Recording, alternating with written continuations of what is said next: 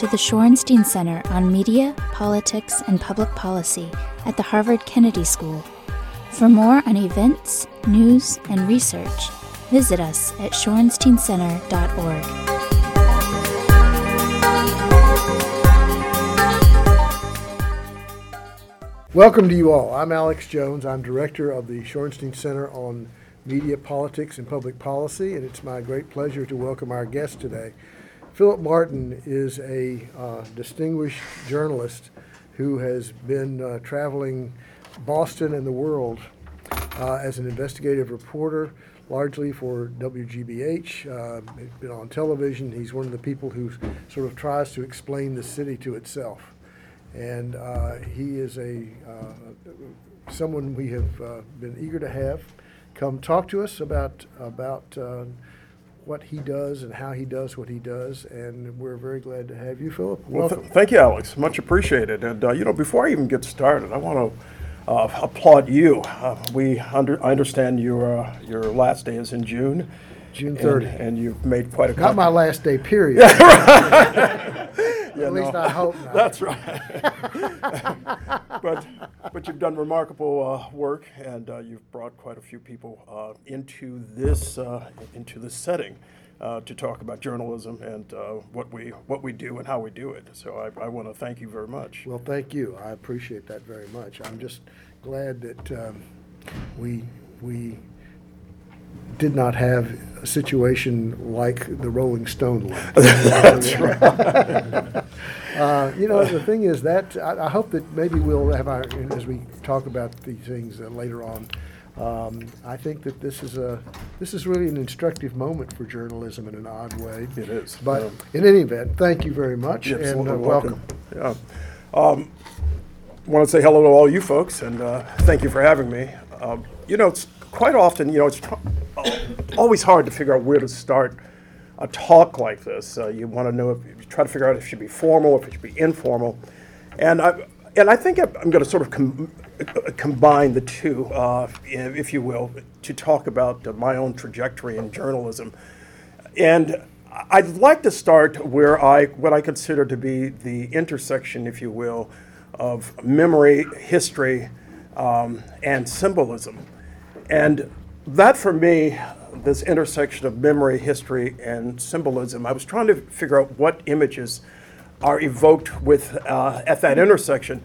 And the memory that came to me, the first and most stark memory, is the intersection of Mack Avenue and Mount Elliott in Detroit. That's where I came of age. This is, if you fast forward many years now to the present moment, I've looked up that intersection and found that it's considered one of the most dangerous intersections in the country, which is unfortunate because what it fails to convey, probably now and certainly when I was coming up, is the complexity of that area and the complexity of coverage of poor people in general. And that was because of that lack of complexity, even at the young age I was in 1967, 68, I think that is what sparked my interest in this thing we call journalism.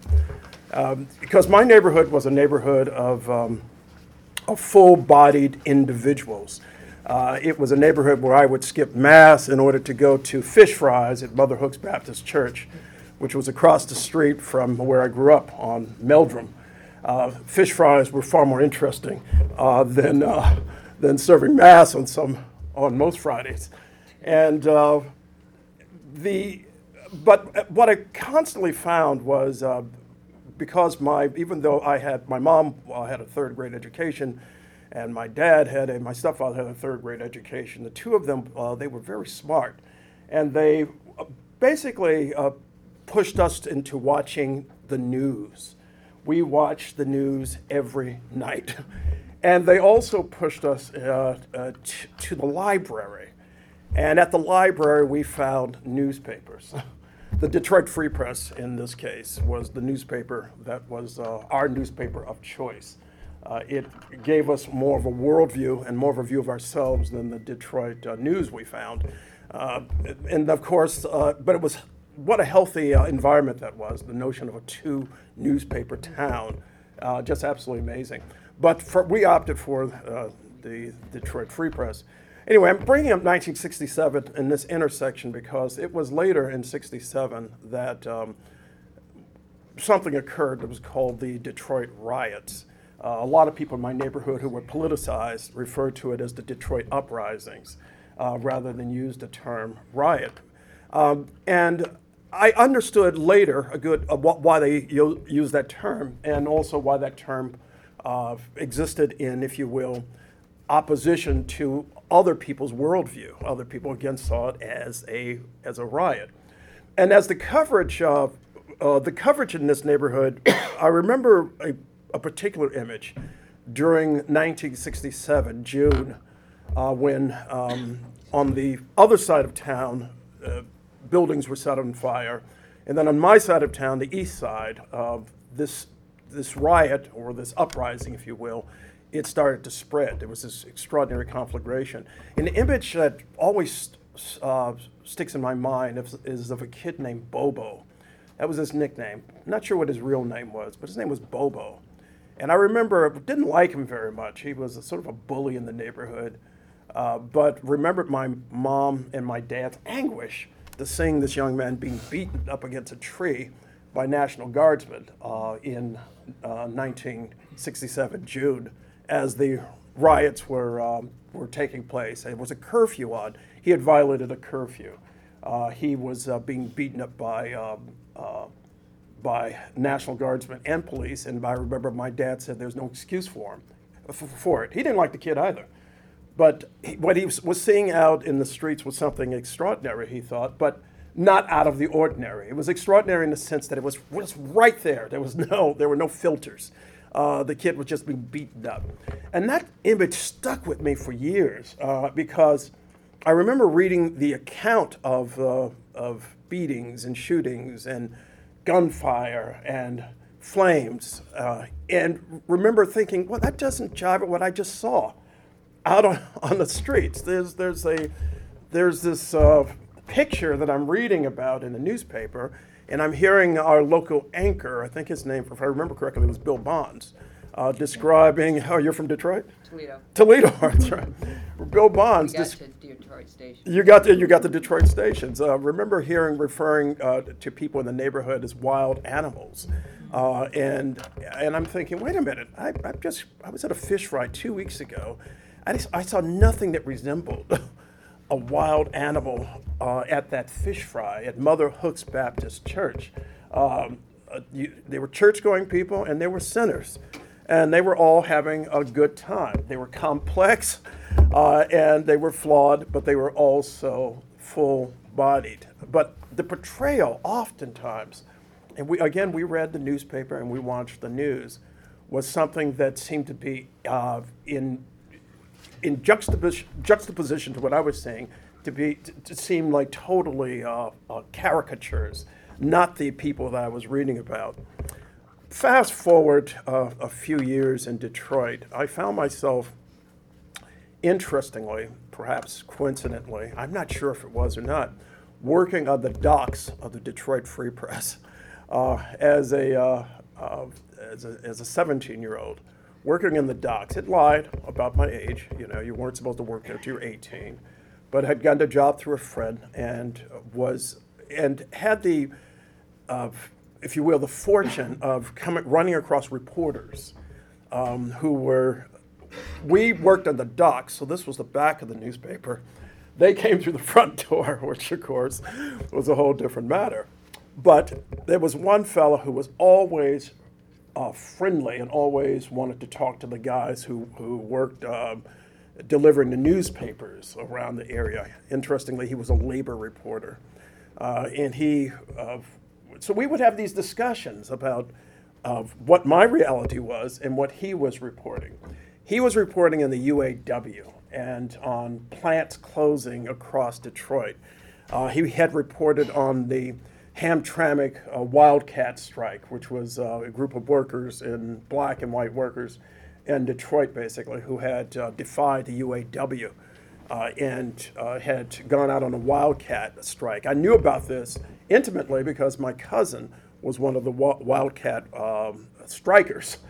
And And what I was happy about was that the coverage by this reporter. What I was happy about with this reporter was that what he was writing about did, in fact, jive with what my cousin was saying about about what was happening in the Detroit auto industry in the city, and particularly the reality of my cousin Cyrus and his and what he was experiencing in the auto plant. And so I took a real liking to this reporter, and start asking him about this thing he called journalism. And it stuck in my head as I was continuing again working on the docks of the Detroit Free Press. Later in school at Wayne State University, I joined the paper, the student newspaper, briefly, very briefly. It was not, it turned out, that enamored with the structure that was involved in journalism. I liked the way I wrote, and it sort of pushed back against the edicts of the newspaper at that time. And while at Wayne State University, I was hearing and reading about Boston, and when I was growing up, when the notion of Boston was extraordinary. I mean, the notion of this place called Boston, from the distance of Detroit, in my neighborhood, Boston seemed exotic. And it was also the home of Harvard University, which, to be perfectly honest with you, I knew very little about. It was something that was out there. You heard about, but it wasn't something that was part of my reality. And the Boston I was hearing about was a very different Boston. I was hearing about a Haitian man being pulled out of his car and beaten in South Boston. And I was hearing about a white woman being set on fire the year before. And I was hearing about school buses driving through white neighborhoods and being stoned with rocks and bricks and bottles. And I'm thinking on my perch in Detroit, but that's a very different vision of Boston than the one that my friend Willie, who was our next door neighbor, told us about. Willie had been in the Navy and had been in Newport News, and then had traveled up from Newport News to Boston and then to Maine. And we would sit around a table at Willie's house, and he would talk to us about Boston and New England. And it was a very different place that he was describing than suddenly I'm hearing about in 1974. And I said, well, I want to write about this place called Boston. I'm curious about this place. And so the following summer, in the summer of '75, I came out to Boston with some other students, and was absolutely astounded that it was much worse than I thought it was in terms of race relations.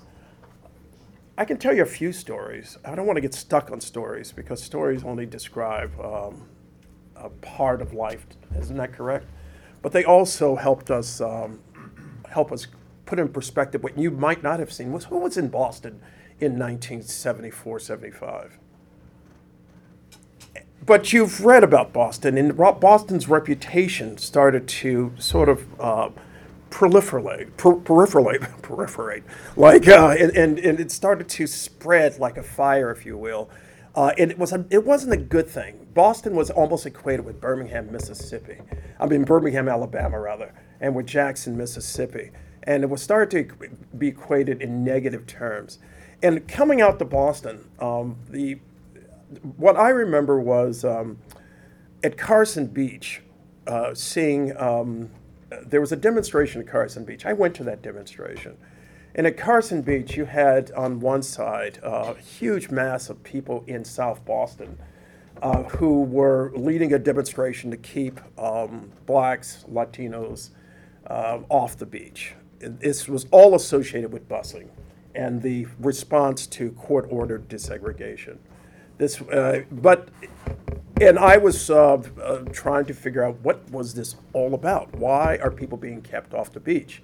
And the more, it's like anything else, the more you read about it, the more you realize you have to go a lot deeper to understand what's going on here.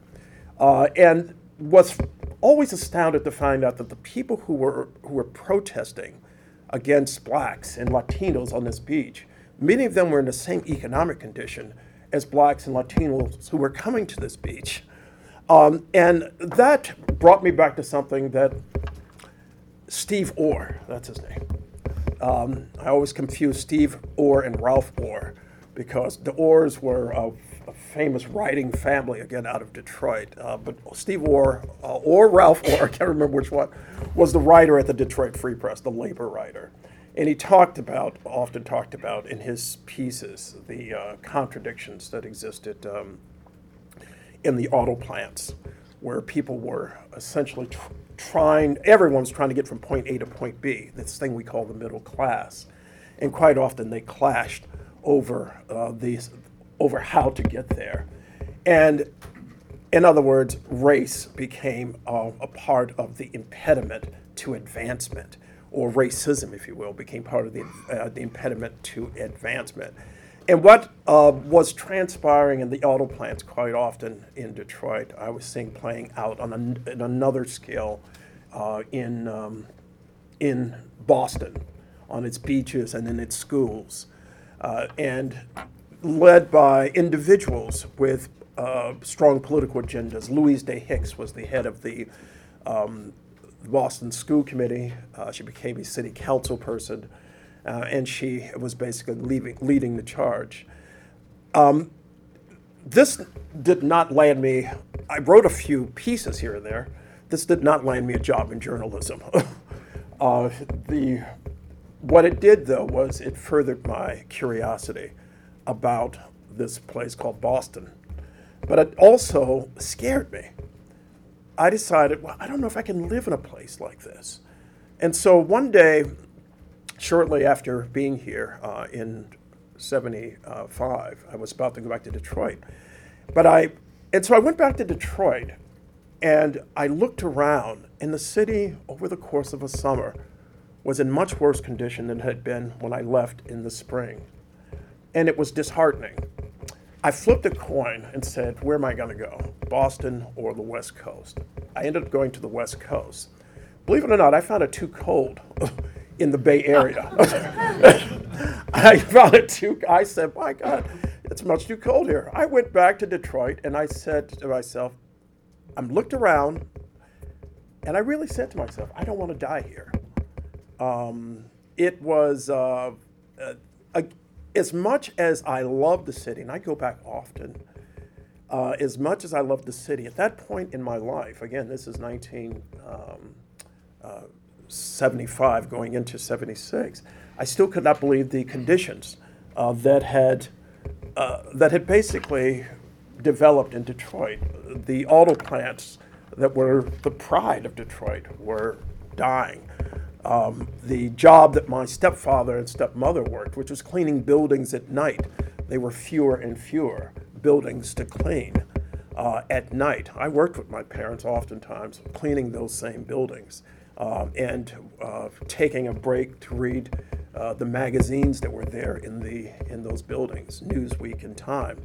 Again, other ways of finding what else was happening in this world of ours. So I said, well, maybe I'll try Boston again, and went back to Boston. And I'm going to jump forward, if you will, a bit. Got to Boston and found a fellow named Danny Schechter. Anyone know who he is? And Danny Schechter, I walked into this place, WBCN. It said, I want to intern for you. And he says, I don't know you from Adam. and why would you want to do that? Well, I just heard you on the radio, and I heard a report that you just did about poor people that basically allowed a different perspective, a perspective that was not stick figure. I'm sure these weren't my words at the time, but the summary of it was it's not a stick figure of poverty. It's not the a one-dimensional view of poverty. You actually allowed people to speak for themselves. You allowed a woman who was on welfare to speak for herself. And oftentimes, when you heard poor people, it was through the fiduciary of experts. It was so often poor people were not allowed to speak for themselves. And though I found some journalism where that was the case, I found too many examples where the voice for the poor was a very good man, but I think didn't agree with his world vision at the time, Daniel Patrick Moynihan. The voices of the poor were people like Edward Banfield interpreting reality for who wrote a book called The Unheavenly City, which talked about the sociology of poverty, if you will. And the sociology of poverty, again, looked like nothing I had seen growing up in Detroit. And it certainly didn't look like the folks I had seen at that fish fry in the neighborhood of Mount Elliott and Mack Avenues. So I started interning for Danny Schechter, the news dissector. That was his name. Ridiculous name, but that was his name. Danny Schechter, the news dissector, who I'm afraid just passed a few weeks ago, and I give him a big shout out because he was a good man. And so Danny started talking to me about how do you produce a radio program, and how do you basically give life to through individuals to individuals who may be voiceless, and whether they be dock workers or whether they be a welfare mother, or whether they be a marginalized Nicaraguan or someone from South Africa, so on and so forth. And in talking about individuals, we also talked about worldview. And I started looking at the world. The world became a lot smaller. I hadn't traveled anywhere at this point. My travel had included this exotic place called Boston. And my travels had included once or twice going up to Canada, and certainly to family reunions in Georgia and Virginia. But I hadn't been out of the States other than, again, big in Canada itself, up in Toronto, going up there for oral interpretation festivals. That's something I was drawn to at that time, and going up for a journalism conference for young people at that time. Again, the year this is 1976, going into 77 at this point. Let me see if we can move forward a little bit more. Years later, after basically trying to broaden my worldview through self-education, but also through the Fletcher School of Law and Diplomacy, where I finally succeeded in getting a degree. It took a while. I essentially started working for Oxfam America. I wasn't into journalism at that point. There was no, I didn't have a job in journalism. I dreamed of being a journalist, but I, at this point, was working for Oxfam. It was the second dream, if you will, that I entertained, and the dream of working with poor people, if you will, the indigenous people, working with people who were voiceless in a way through an organization that I had a great amount of respect for, because they emphasized this notion of self-development, and that was very important to me. I was leaving Oxfam after heading up national projects and spearheading programs called Hunger Banquets, which some of you have probably engaged in, and taking those Hunger Banquets to different levels. To Hollywood, we did a Hollywood Hunger Banquet, we did a Hunger Banquet in Congress, so on and so forth. But I wasn't feeling that this was actually making a dent in terms of how I, again, was hoping to change the framework of assumption of how poor people and how people of color, Black people, Latinos were being portrayed in this thing we called journalism by journalists. And I had the opportunity to go to South Africa in 1992. That was the first time I was in South Africa. By this time, I had traveled a bit. I had been in Brazil and had written a few op-eds for the Boston Globe about the mythology of racial democracy in Brazil, and had written about and started to develop if you will, an expertise on Brazil and race, and started to look at race again in a universal way as part of, it was part of the dynamic that was spurring me in journalism, was to write about race and how race essentially framed quite a few things in our society. And how race, when you took it outside of the United States, it still was, in many cases, it looked the same. Of course, it was different. The dynamics, the circumstances were different, so on and so forth. But it also started, there were several things that had in common. And what race had in common was colorism. The hues and tones of individuals often meant those hues and tones relegated them to a secondary place in many societies, whether it was Brazil or whether it was in the Middle East or any number of places. And this became a theme of something I started to talk about. Of course, in South Africa, you don't need, it became a lot clearer in a place like South Africa because of the system of apartheid.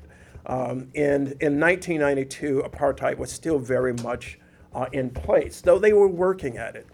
And I had gone to South Africa on behalf of Interaction, Consulting for Interaction, which was an organization, umbrella organizations of non-governmental organizations based in Washington, D.C. And I was looking at this organization. It wasn't a formal organization, but a group that existed within the South African security forces that had made its presence known in neighboring states, in Mozambique, in Namibia, in Angola, and it was a third force. It was euphemistically referred to as the third force. And the third force was essentially security organizations that were working to undermine the march, if you will, of progress in Southern Africa. And in South Africa, after I was in Angola briefly, then Zimbabwe, then Mozambique, and then finally arrived in South Africa, and I had an extraordinary experience of picking up a hitchhiker, an Afrikaner. And now, a lot of people would say, well, why would you pick up a hitchhiker anywhere? And I picked up hitchhikers because it was amazing what you could learn from individuals on the streets, strangers. This guy was an Afrikaner. And he said, and we talked about, let me see if I brought that. I must have left it in the other room. I actually brought the article from the Boston Globe. I wrote about it when I came back. And he said, you folks, and that is to say Americans, you know nothing about what's happening in our country. The country is changing, yes, but you don't understand that we're dealing with we're dealing with terrorism, and we're dealing with people, who really don't want to change. And what I found really remarkable about this was I kept thinking, this is amazing. I would never get this perspective of if I was a black South African. I'm a black American, not a white American. I'm a black American listening to a South African. And it was a perspective that I found absolutely intriguing. Why? Because it was complex. There was a complexity that you don't always get and see. The notion of extending beyond stereotypes meant that I can figure out who this person is, perhaps, through this short ride in Johannesburg from one part of the highway to the next part of the highway. And so I wrote about this guy and figure out this is why ridding the country of apartheid will be very difficult, because it's not just a question of security forces. It's a question of an individual who has a worldview where he believes that the next government that comes to power, if it's a black government, will also be a communist government and a terrorist government. It was absolutely amazing. I ended up writing a piece for the Boston Globe about this trip, this journey, and this led to writing more. And in 1994, I was back in South Africa, this time for the election of Nelson Mandela. And I was downtown when the bomb exploded in downtown Johannesburg in April of that year, 1994. The election, of course, is in May. And spoke to someone at National Public Radio about this. And they said, well, why don't you pull together a commentary? And why don't you come on board National Public Radio as a commentator? This is my way of saying this is the beginning of my modern career in journalism, was starting off as a commentator for National Public Radio. I was surprised, actually, to find Bob Edwards, the former voice for National Public Radio. I couldn't find all the my commentaries for National Public Radio, but I found this one. If this little twirly thing would stop, let's see. Anyway, let's give it a second. There you go. Oh, okay. Here we go. Let me see if you can hear this. This is a year after I'd been there, and back in the United States. This is a commentary I had written after a bomb had gone off in Oklahoma, and thought about what I just experienced in South Africa a year later after this bomb had gone off. And here's Bob Edwards introducing this commentary. Oklahoma City. For commentator Phillip Martin, the bombing in Oklahoma City and the nationwide search for suspects linked to right-wing paramilitary groups has brought back memories of another devastating attack.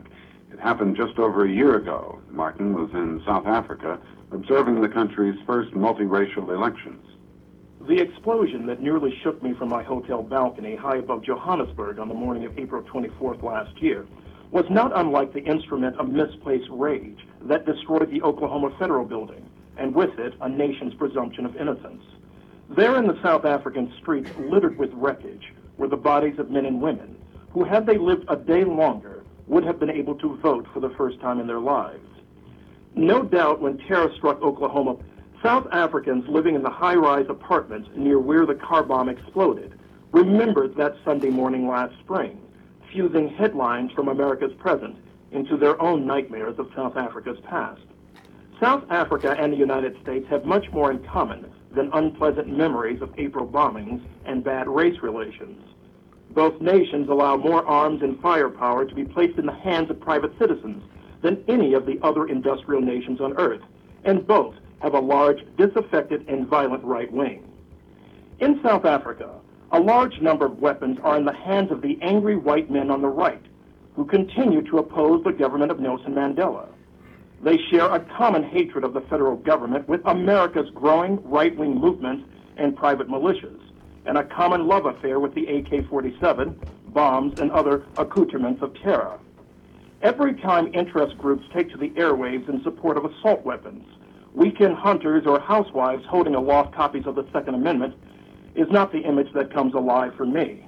Rather, I recall driving from Memphis, Tennessee to Tupelo, Mississippi in 1979 to cover a Ku Klux Klan rally and passing a pickup truck with several guns on its rack. As our vehicles drew even, I glanced briefly into the eyes of the passenger, whose white sheeted sleeve waved like a flag in the wind as he puffed on a cigarette. I realized that we were heading to the same destination. What was most frightening about the Ku Klux Klan rally that was held that day was not just the large number of assault rifles, ammunition belts, and other weaponry displayed, but the thought that these weapons could one day be used against me. That was one of many commentaries for NPR, and I'll tell you how this played out. At that point in my life, I really was sort of conflicted about journalism. Here I am offering opinion. That's what this was, of course. At the time this was written, I started to be conflicted because I wasn't sure if I could really explore what I considered to be very fundamental problems of race and conflict and violence in our own nation as a journalist. I just wasn't sure. And the reason that I was conflicted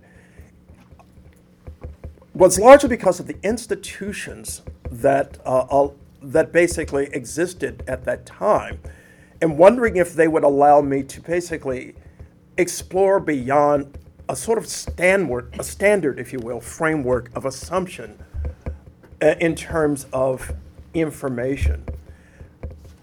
I started to realize that, yeah, there are, like the complexity of this hitchhiker in South Africa, or like the complexity of any situation, there are institutions basically that basically expand with the type of journalism that you do. They expand with journalistic exploration, and then by coincidence, a few months later, a program appeared on Horizon called The World, PRI's The World, and I was asked to come on board to help put this program together at WGBH, BBC. And at the WGBH and BBC, we started to work on international programs that explored any number of topics, including the topic I felt had been greatly obfuscated in terms of our coverage, and that is the intersection of international relations and race. And I started to basically work on that. This led, I'm not going to go through my whole resume, but I went from there, from The World, to working to getting a Japan fellowship. And I went to Japan to do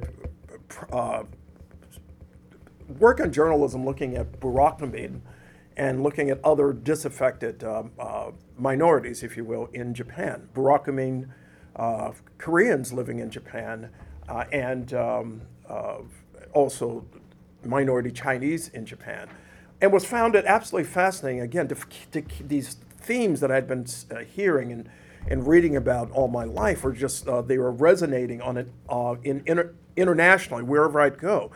This themes of marginalization and questions of tone and skin color and so on and so forth. These, I started to see that whether it was Japan or whether it was Brazil or South Africa, these themes were resonant, and I started to find that these are things I could write about, that I could explore, that I could work on as a reporter and help elucidate for a broader audience. And that's what I started to do. And that led to, after a Neiman here, that led to a job at National Public Radio, where I was hired as NPR's first race relations correspondent. Again, the idea of race, not this paradigmatic view of race that's limited to black and white, but looking at race in a broad sense of ethnicity and hue and tone, and whether, again, involved again, we all know race is a false construct. And so it was also, of course, a false construct when you look at what was happening to individuals in Japan. Again, Burakumin, a class of people, as in India, Dalits, a class of people, and who found themselves discriminated against for any number of reasons. And hue and tone became part among the factors that contributed to their discrimination. As we travel again, fast forward into almost to the present, but not quite, I started to also find my interest drifting to Europe, and what was happening in Europe at the end of of course, the Cold War was absolutely extraordinary. I think for many of us, I remember sitting down with a friend from Romania, who we were friends because we had very little in common. But we were friends because he was funny beyond belief. It was a sense of humor that made us friends. But he was very much on the right.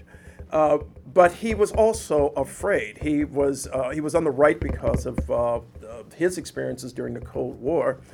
And he was on, but the first thing he said when the wall came down and when Ceausescu was chased out of Romania, he said the neo-Nazis are going to come out of the woodwork. And I found that to be such an interesting statement on his part. And when I went to Europe in 2003 on a German Marshall Fellowship to look at race and anti-Semitism in Europe, I started to also find of some of the stories that he talked about actually manifesting in parts of Germany, where I went to Berlin to essentially look at ex-neo-Nazis and had gone to other parts of Europe to look at the conflicts that were occurring across Europe. And this, my reason for being there strictly actually was looking at anti-racism movements across Europe. To look at coverage that wasn't received, that people weren't receiving, for large demonstrations in Oslo, for example, against forces of reaction. People in Germany who were organizing against intolerance across Hamburg and other places. And so I figured, hey, that's what I'll do. I'll focus on the fact that people are actually organizing against this type of reaction. That became a series of stories. I was going to, I'll play. Let me stop. Please, go. We are. I know we're running out. Yes. And I want to leave time for people to ask you questions. Absolutely. So, if I may, because please, the themes that you have raised are very, very important ones. I want to ask just one question to start you, but then we'll open it up to the group. You have made a career, a lot of your career has been focused on this issue of race. You framed it in some respects in terms of skin tone, but you've gone well beyond that. You've come across that fundamental truth about American journalism, certainly, that poor people are not like journalists, and journalists are not like poor people, and they don't know each other. And so journalists, with a few exceptions like you're talking about, don't report on journalists, on poor people, because they don't know poor people. They don't really have any exposure to poor people. To a certain extent, this is also true in terms of race. How can we, in journalism, break through that barrier? I mean, that seems to be such a core, fundamental one. One of the things that strikes me that has happened in this country in the last 50 years is this incredible reversal in the way people feel about gays. Part of that is because they know gay people. They live with gay people. Gay people are in their families. That's not true of poor people. So what is it? How can we crack that? It's a great question, and I think the first way of cracking it is to let people speak for themselves. To whenever we can, to basically,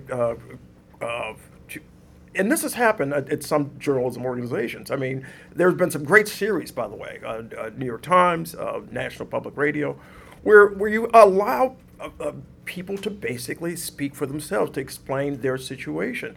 I went to a place called Pikesville, Kentucky, a few years ago to interview poor whites in Pikesville.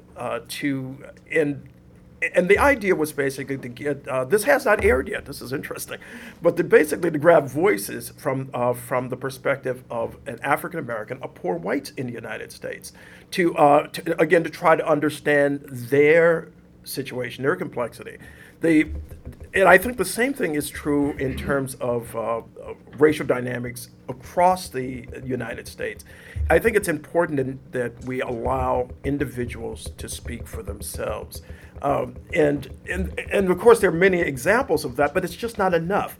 I still think that we exist in a society where, for good reason, information is interpreted by experts. But oftentimes the experts, do what we all tend to do. They allow their expertise to become the proxy, the substitute for the way people are really feeling. And I think that is problematic, and that's why journalism has to go deeper. It's environmentally, this is out of order to talk about oil derricks and drilling deeper. But I think the image that comes to mind is just is if we ask certain questions of poor people, I think it's important that we allow them to answer those questions. I want to open this now to questions. Please. And I want to invite students first. If you have a question and you'd like to introduce or a theme, and if not, then we will open it to the group in general. Yeah, John.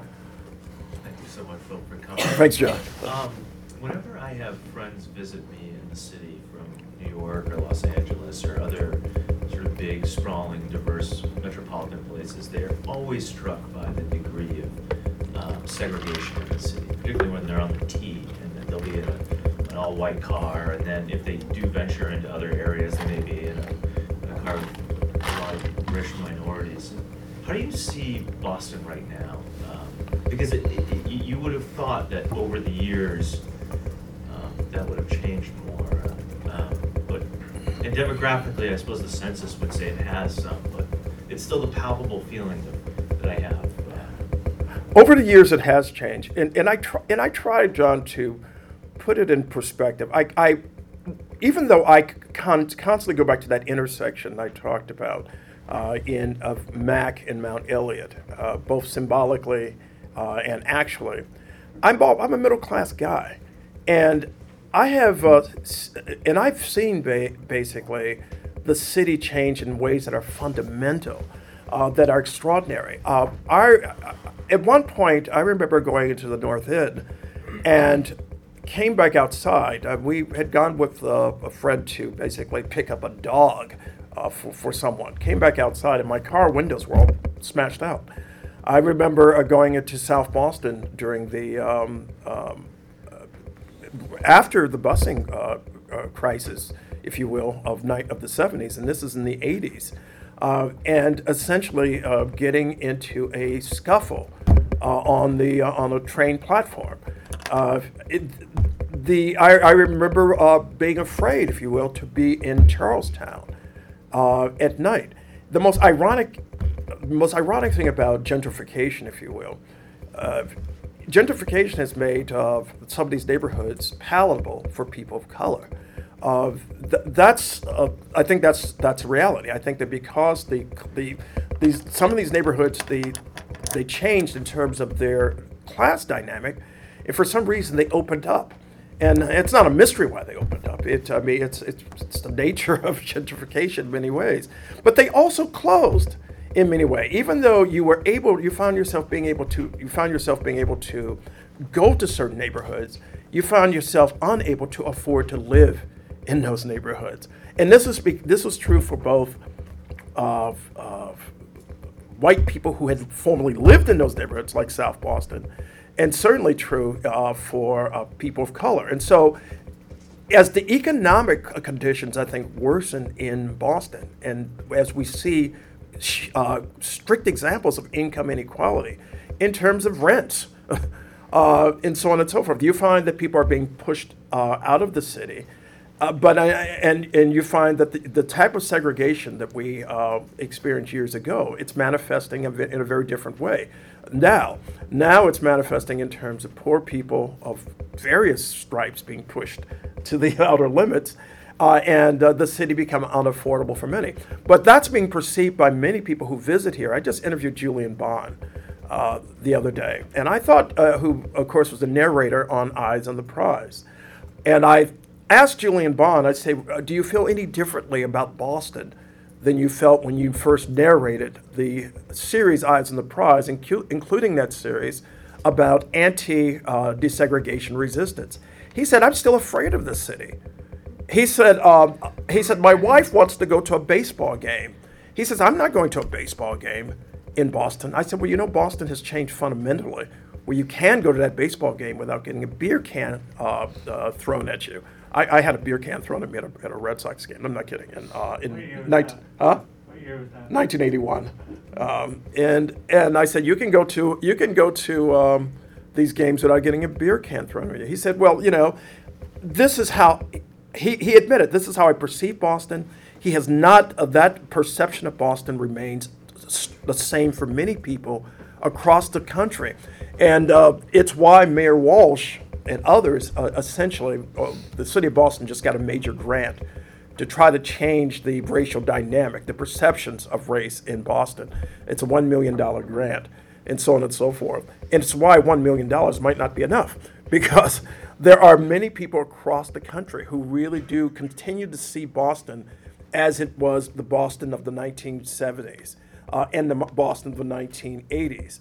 The Boston of 2015 is largely a more class demarcated Boston, and where the perception of race has changed for me, but not for many people across the country. That's very interesting. Yes. I'm Ava. I'm at the Ed School. Thanks for being here. Thank you. I just had a question. I know that the late David Carr, when he was the editor of the Washington City paper, brought on a lot of staff Yes. from the city, like Jelani Cobb and Ta-Nehisi Coates, these folks, because he wanted to make the staff representative of the actual demographics of the city. Do you think that NPR or other media organizations are doing what they can or doing enough to diversify their staff, or do you think much more needs to be done?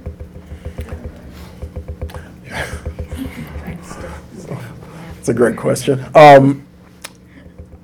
I do think that NPR has basically made strides and made major effort, and some of those efforts have basically seen fruit. I mean, I think we have Code Switch, which is a concept put into action at NPR to essentially interpret the way words are used that have everything to do with race, but are basically seen as in ways that are implicit.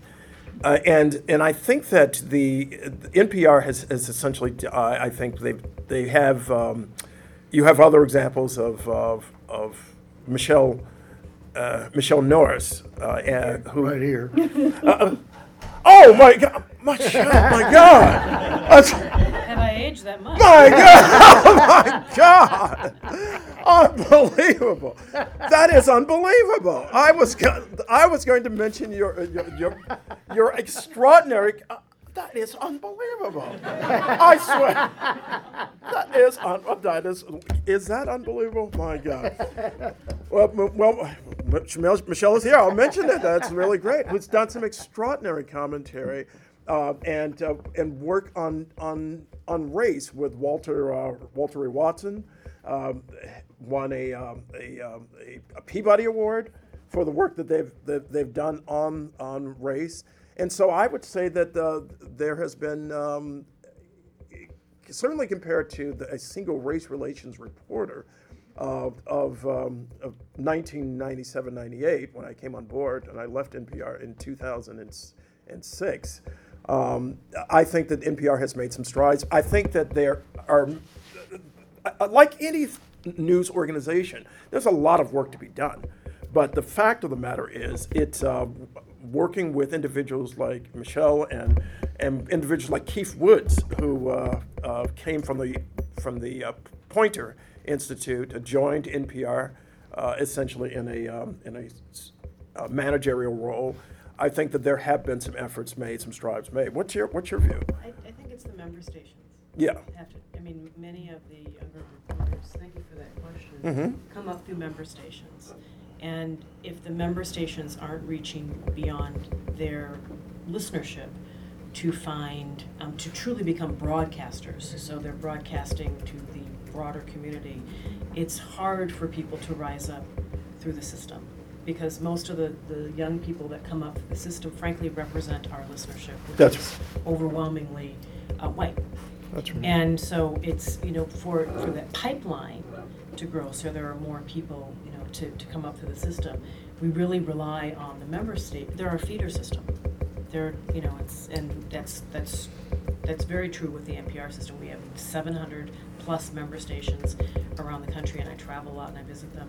And the staff in the member stations is always, always, always overwhelmingly white. And it doesn't matter if you're in Toledo or if you're in Detroit. There are a few exceptions, but that's where things need to change, and that will then change on. That's right. You had a, Right. then I'll get you. I just wanted to go back to your issue on reporting on poor black people, letting them speak for themselves, and to ask your advice, not for myself, but for my sister. My sister is a documentary filmmaker, and she's made this film called Daddy Don't Go, and it's all about formerly incarcerated four men, who are sort of struggling with the various structural forces in their way to stay involved with their kids.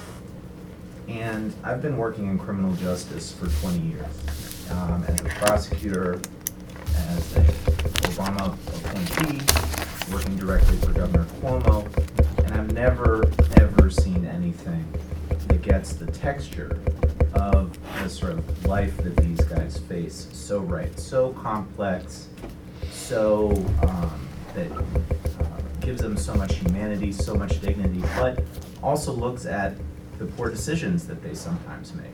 But the ultimate thing about the documentary is you come away understanding that these guys make a lot of mistakes, but the one thing that you really come through is the love that they have and their deep desire to stay with their kids.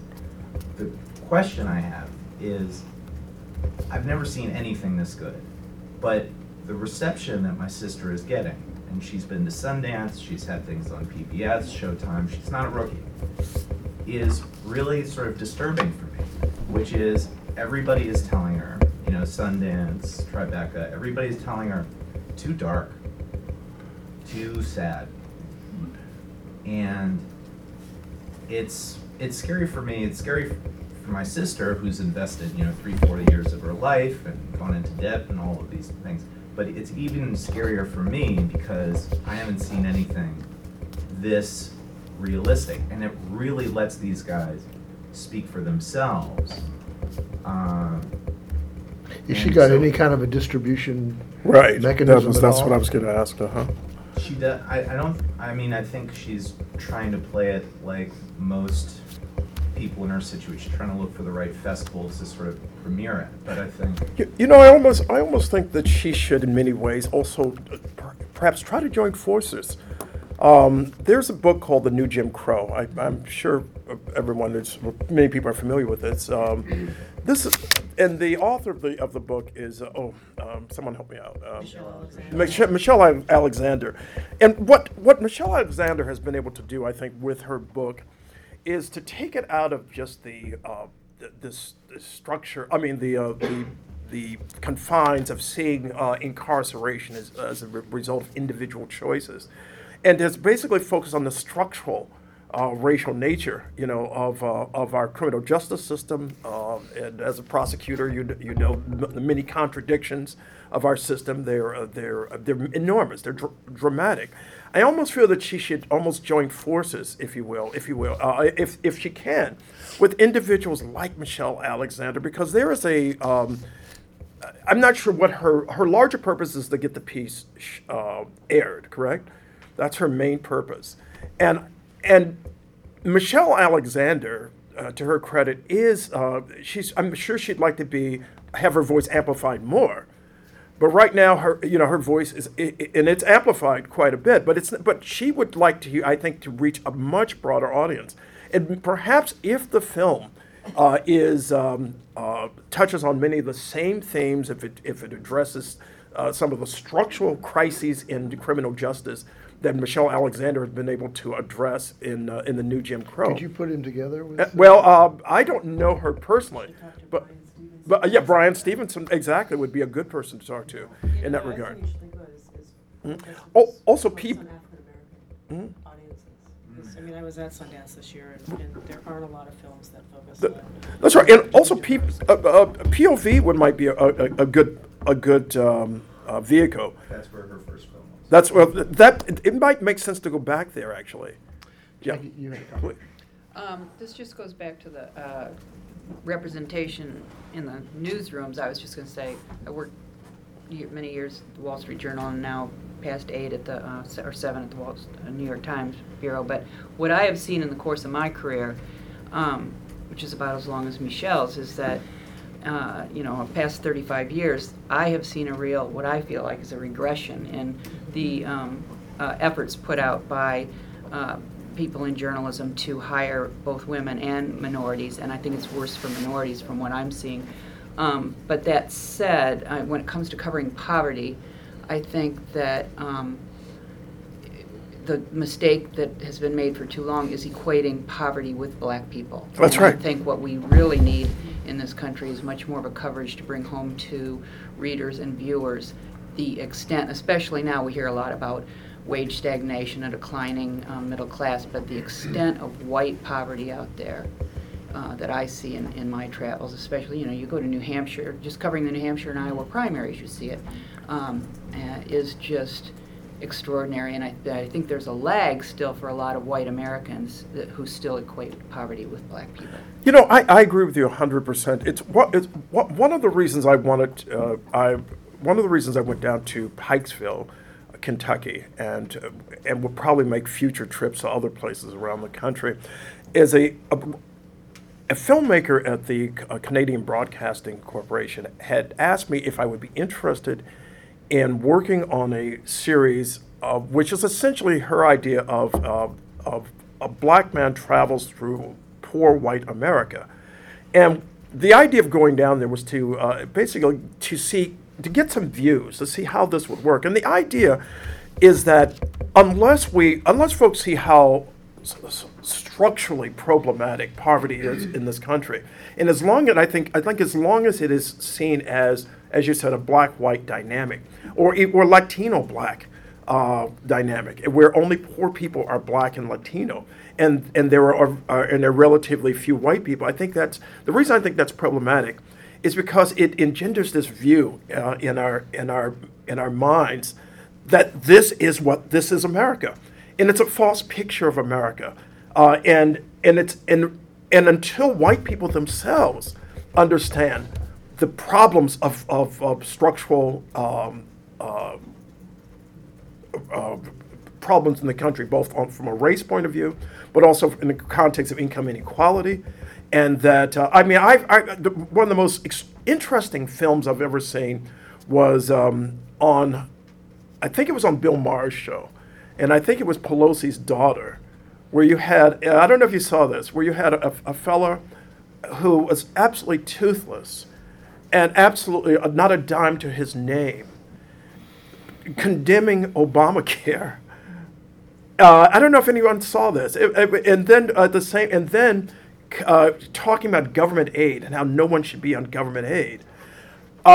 And then the greatest contradiction, of course, is toward the end of the film, where he, of course, admits that he's on government aid.